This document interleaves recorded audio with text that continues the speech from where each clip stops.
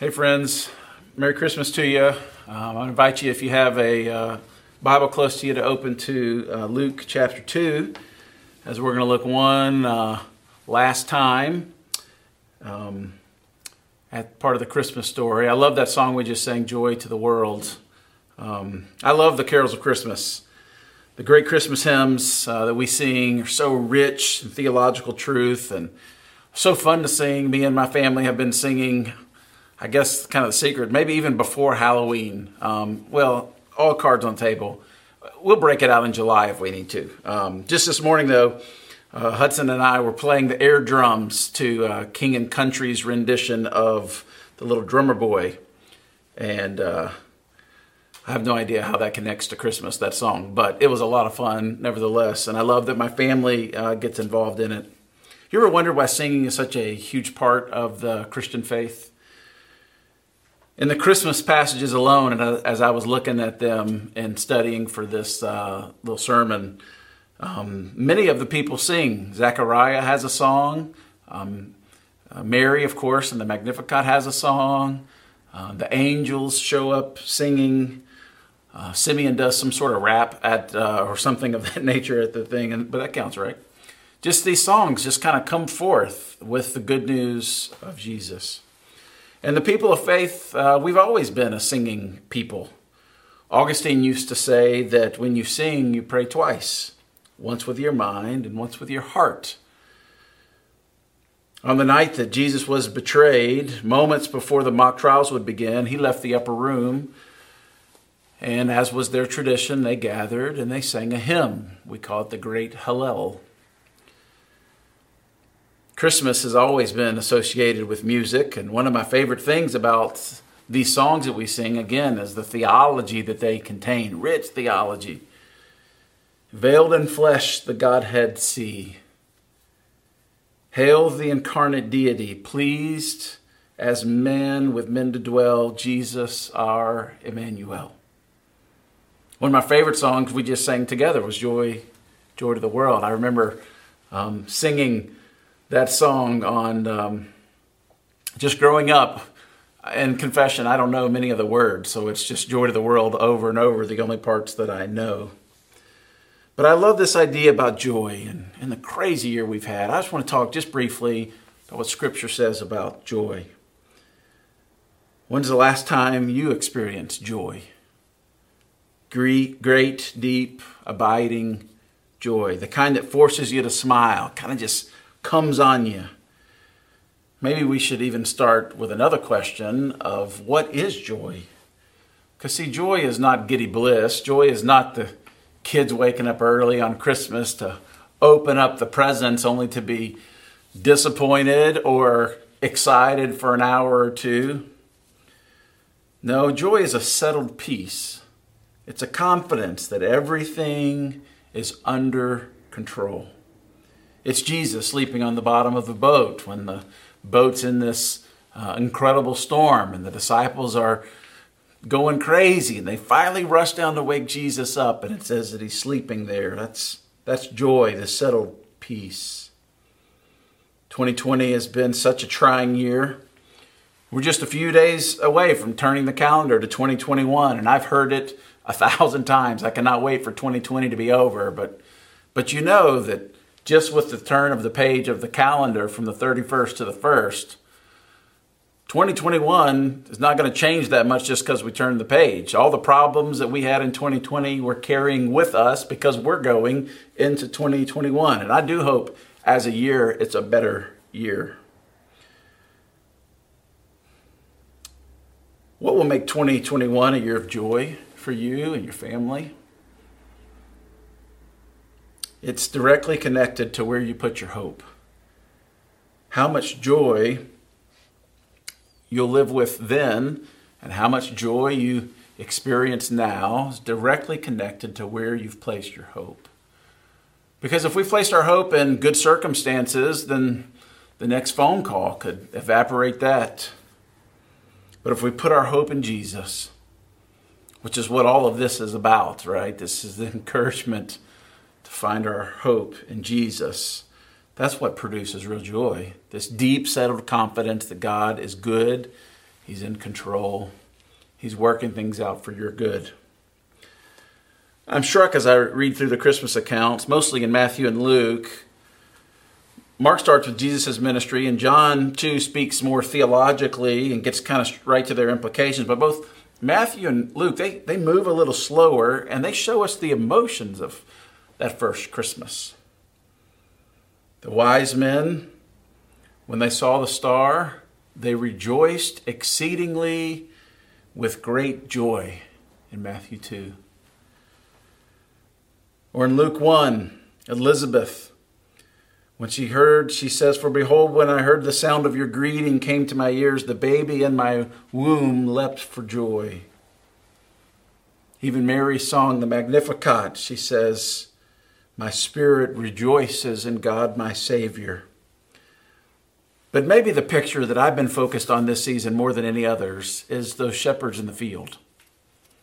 Just doing shepherdly duty, watching their sheep. Can you imagine before electricity and the city life and interstates, automobiles even, just how quiet it would have been on that hillside? And how attentive they probably were to the stars. They saw them every night. Certainly they would talk about things, and they used sometimes them as navigational beacons. And then the one night, if you have it in Luke 2, I'm just going to read it quickly. If you'll read it with me, starting in verse 8. "And in the same region, there were shepherds out in the field, keeping watch over their flock by night. And an angel of the Lord appeared to them. And the glory of the Lord shone around them, and they were filled with great fear. And the angel said to them, 'Fear not, for behold, I bring you good news of great joy that will be for all the people. For unto you is born this day in the city of David a Savior, who is Christ the Lord.'"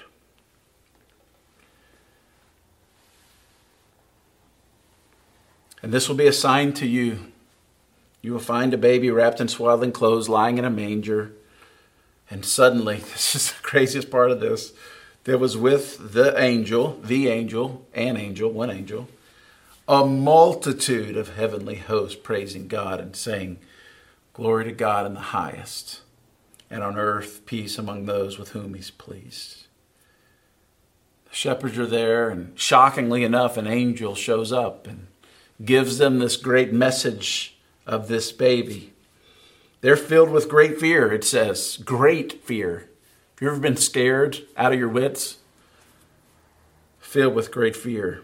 And then just as they're getting over that and trying to mentally process this angel, messenger of the Lord, speaking to them, and that the Savior is come, suddenly, and not gradually, suddenly, there's a multitude of heavenly hosts praising God. The message the angel brought that day was good news of great joy. Deep, abiding joy. Have you noticed that everybody wants joy? Of course they do. But that everyone doesn't have it. The great joy comes with the good news. And the good news is that Jesus had come. Our world aches for good news, and they desperately search for joy. And where does God place this joy that the world is searching for? He places it in the heart of you and me. He places it in the heart of his people. True, lasting joy only comes from an encounter with the good news of salvation. And what is this good news? That God had sent his son Jesus to make a way for us to be reconciled to God. This is good news. Now, a lot of people get this wrong, even in churches. If we're not careful, we cling to more mediocre news, not good news. That's moralism. Moralism or religion is the pursuit of doing enough good, and then maybe our good will outweigh our bad, and we'll get to heaven because we tip the scales of some sort. Like God is some kind of cosmic Santa. If you do good enough, you get to heaven. Too much bad, then hell's where you're going. But there's one major problem with that you and I both know, if we're honest in the depths of our hearts, we aren't good. Even on our best days, the motives of our hearts are far from good. Ultimately, moralism is just exhausting and it's not good news. But the good news is that God already secured the remedy of your greatest problem. Your greatest problem is sin. We were born, Paul reminds us in Ephesians, with our minds and hearts hostile towards God. And the remedy of our greatest problem was the cross of Christ. The Apostle Paul will go on to say, "For God made Christ, who never sinned, to be the offering for our sin, so that we could be made right with God through Christ." The more attentive I am to what God's doing in the world, the more naturally my response will be of joy. I got 3 just really quick application points for us today. One is to say yes to his invitation. I believe God's speaking to you even now. He's always calling us to take a step of faith towards him. And my encouragement is to say yes to his invitation. What if these characters, real people of the biblical narrative of Christmas, didn't say yes? If Mary didn't say, "Yes, I'm one of the Lord's servant." If Joseph would have pushed against the system and didn't say yes. If the shepherds wouldn't have with joy left where they were to go see the baby. If the wise men wouldn't have responded to the star and the invitation to go see the Christ child. If Simeon wouldn't have been there as he's being dedicated. If Anna would have given up hope in her waiting. But all of them said yes. And my encouragement to you is to say yes to what God's doing, what he's calling you to. God's got incredible plans for you.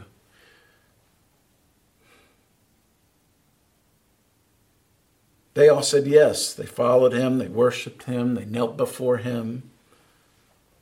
What is the Holy Spirit saying to you? What's the nudge of the Spirit? You know, sometimes we just need this little nudge. I encourage you to take some time today before the new year begins and really ask him clearly. All the celebrating is coming to a close maybe. This week between Christmas and New Year's, we're spending time with family. It's good. But I encourage you to take some time, even today, to really pray. Ask the Holy Spirit what he's nudging you to, and then say yes to his invitation to let your life get caught up in something so great. Second point of application or pastoral encouragement to you is to sow seeds of truth into your own heart and mind this season. This metaphor of sowing and reaping is all throughout the Bible. Jesus uses it multiple times. The Apostle Paul is always using it. James, the half-brother of Jesus, leader of the early church, used it. And I'm sure you understand the concept. What you plant today, you harvest later. I was thinking about this. You know what? There's no such thing as a procrastinating farmer. Well, not for long anyway. It's not like the farmer, procrastinated and wasted time during the planting season. And then all his friends are out harvesting and he thinks, well, man, maybe I should harvest. And so he pulls an all-nighter. Those of you in college, you remember the all-nighters that you didn't study, you didn't write the paper. And so the night before it's due, you just stay up all night and study, stay up all night and write. Well, farmers can't do that. Because even if he pulled an all-nighter and planted the seed during harvest, you can't wake up tomorrow and run the equipment. There's nothing to harvest. Because planting and growing and harvesting are seasonal. And what we're harvesting in 2020, and looking towards 2021, are seeds that we planted in the past. They're coming to fruition even now. We planted these seeds, now we're harvesting them. Galatians 6, the Apostle Paul uses this metaphor. He says, "Do not be deceived, God is not mocked. For whatever one sows, that he'll also reap. For the one who sows to his own flesh will reap from the flesh corruption, but the one who sows in the Spirit will from the Spirit reap eternal life." And let us not grow weary of doing good, he says, for in due season, again, this idea of seasons, we will reap if we don't give up. Saying, Luke, what does all this have to do with joy? We're talking about joy, deep confidence that God is in control and we can trust him. Well, I think part of this is this idea of sowing and reaping.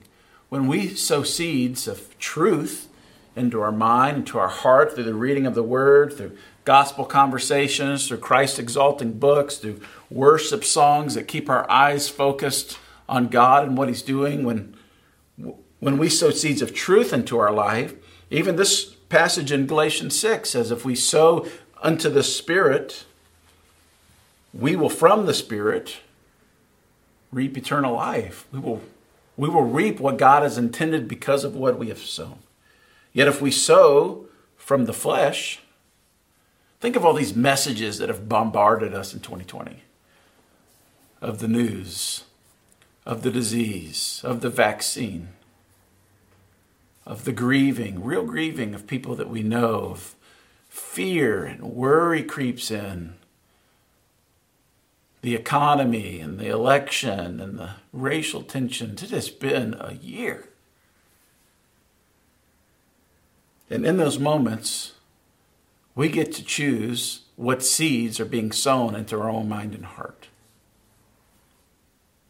My encouragement is that you would have a rhythm of sowing seeds of truth. To remind yourself daily of God's love for you and his plan for you. It's bad news all around, but joy should never be anchored in those circumstances, but the one who holds all things together by the word of his power. Friends, let the words of Jesus be the greatest, weightiest things in your life. He also says in Galatians 6, in due season. For most of us, this has not necessarily been a good year of harvest. Again, some of it the results of seeds that we've sown in the past. Some of it just the effects of a fallen, sin-wrecked world. But don't give up, friend. I love that Paul leaves that there. Sow into the Spirit and don't grow weary of well-doing. Because in due time, we will reap if we don't give up. Third thing and last thing. Show grace. Show more grace than you think you need to. More grace than you think people deserve. The fact that sinful men and women can experience peace with God and subsequently peace on the earth when we really deserve death is the essence of grace. And this is where grace is woven all through the Christmas story. I've given the song Silent Night a hard time in the past for that line that says, no crime he made. I've never met a baby who didn't cry. And crying wouldn't diminish the divinity of Christ, not one bit. I think in that way we're trying to take his humanity out of it. But there's this great line in the song. Redeems it a little bit. Radiant beams from thy holy face with the dawn of redeeming grace. Redeeming grace. That's why Jesus came. That's why he died, so that through him sinful men and women could be reconciled and restored to God. The message of Christmas brings sinners to this crossroad. Well, they must deal with the person of Jesus. Will you embrace him as your Lord and Savior, or will you dismiss his claim on your life and reject the salvation he offers? Will we in return be people of grace? The grace we've experienced, will we now serve out to all the others? In a world so full of vitriol and division, church, grace is all we have. When you think about it, the world does nearly everything better than the church. Its marketing is better. Its business strategies, it's better. Its buildings are better. A lot of its music is better. Its education, its events, on we could go. The world does, and if we're competing against the world does nearly everything better than the church. Well, nearly everything but grace. Grace is the one thing that we have that no one can compete with, and it's ours through Jesus.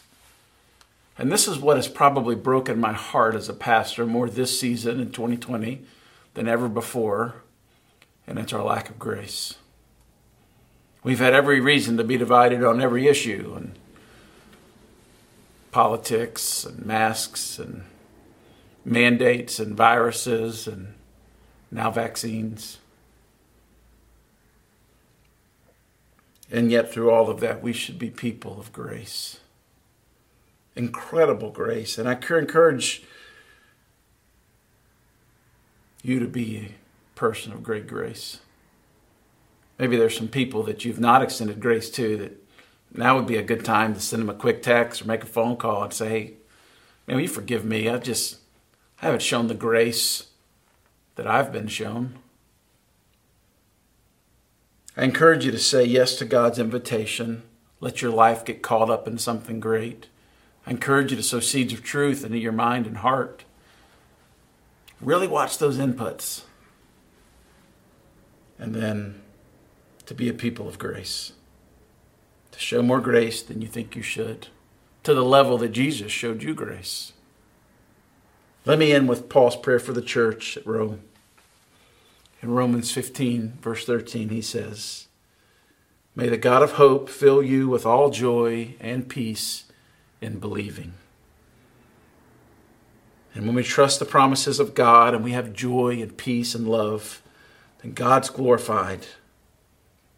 Glory to God in the highest, and on earth peace to men with whom he's pleased.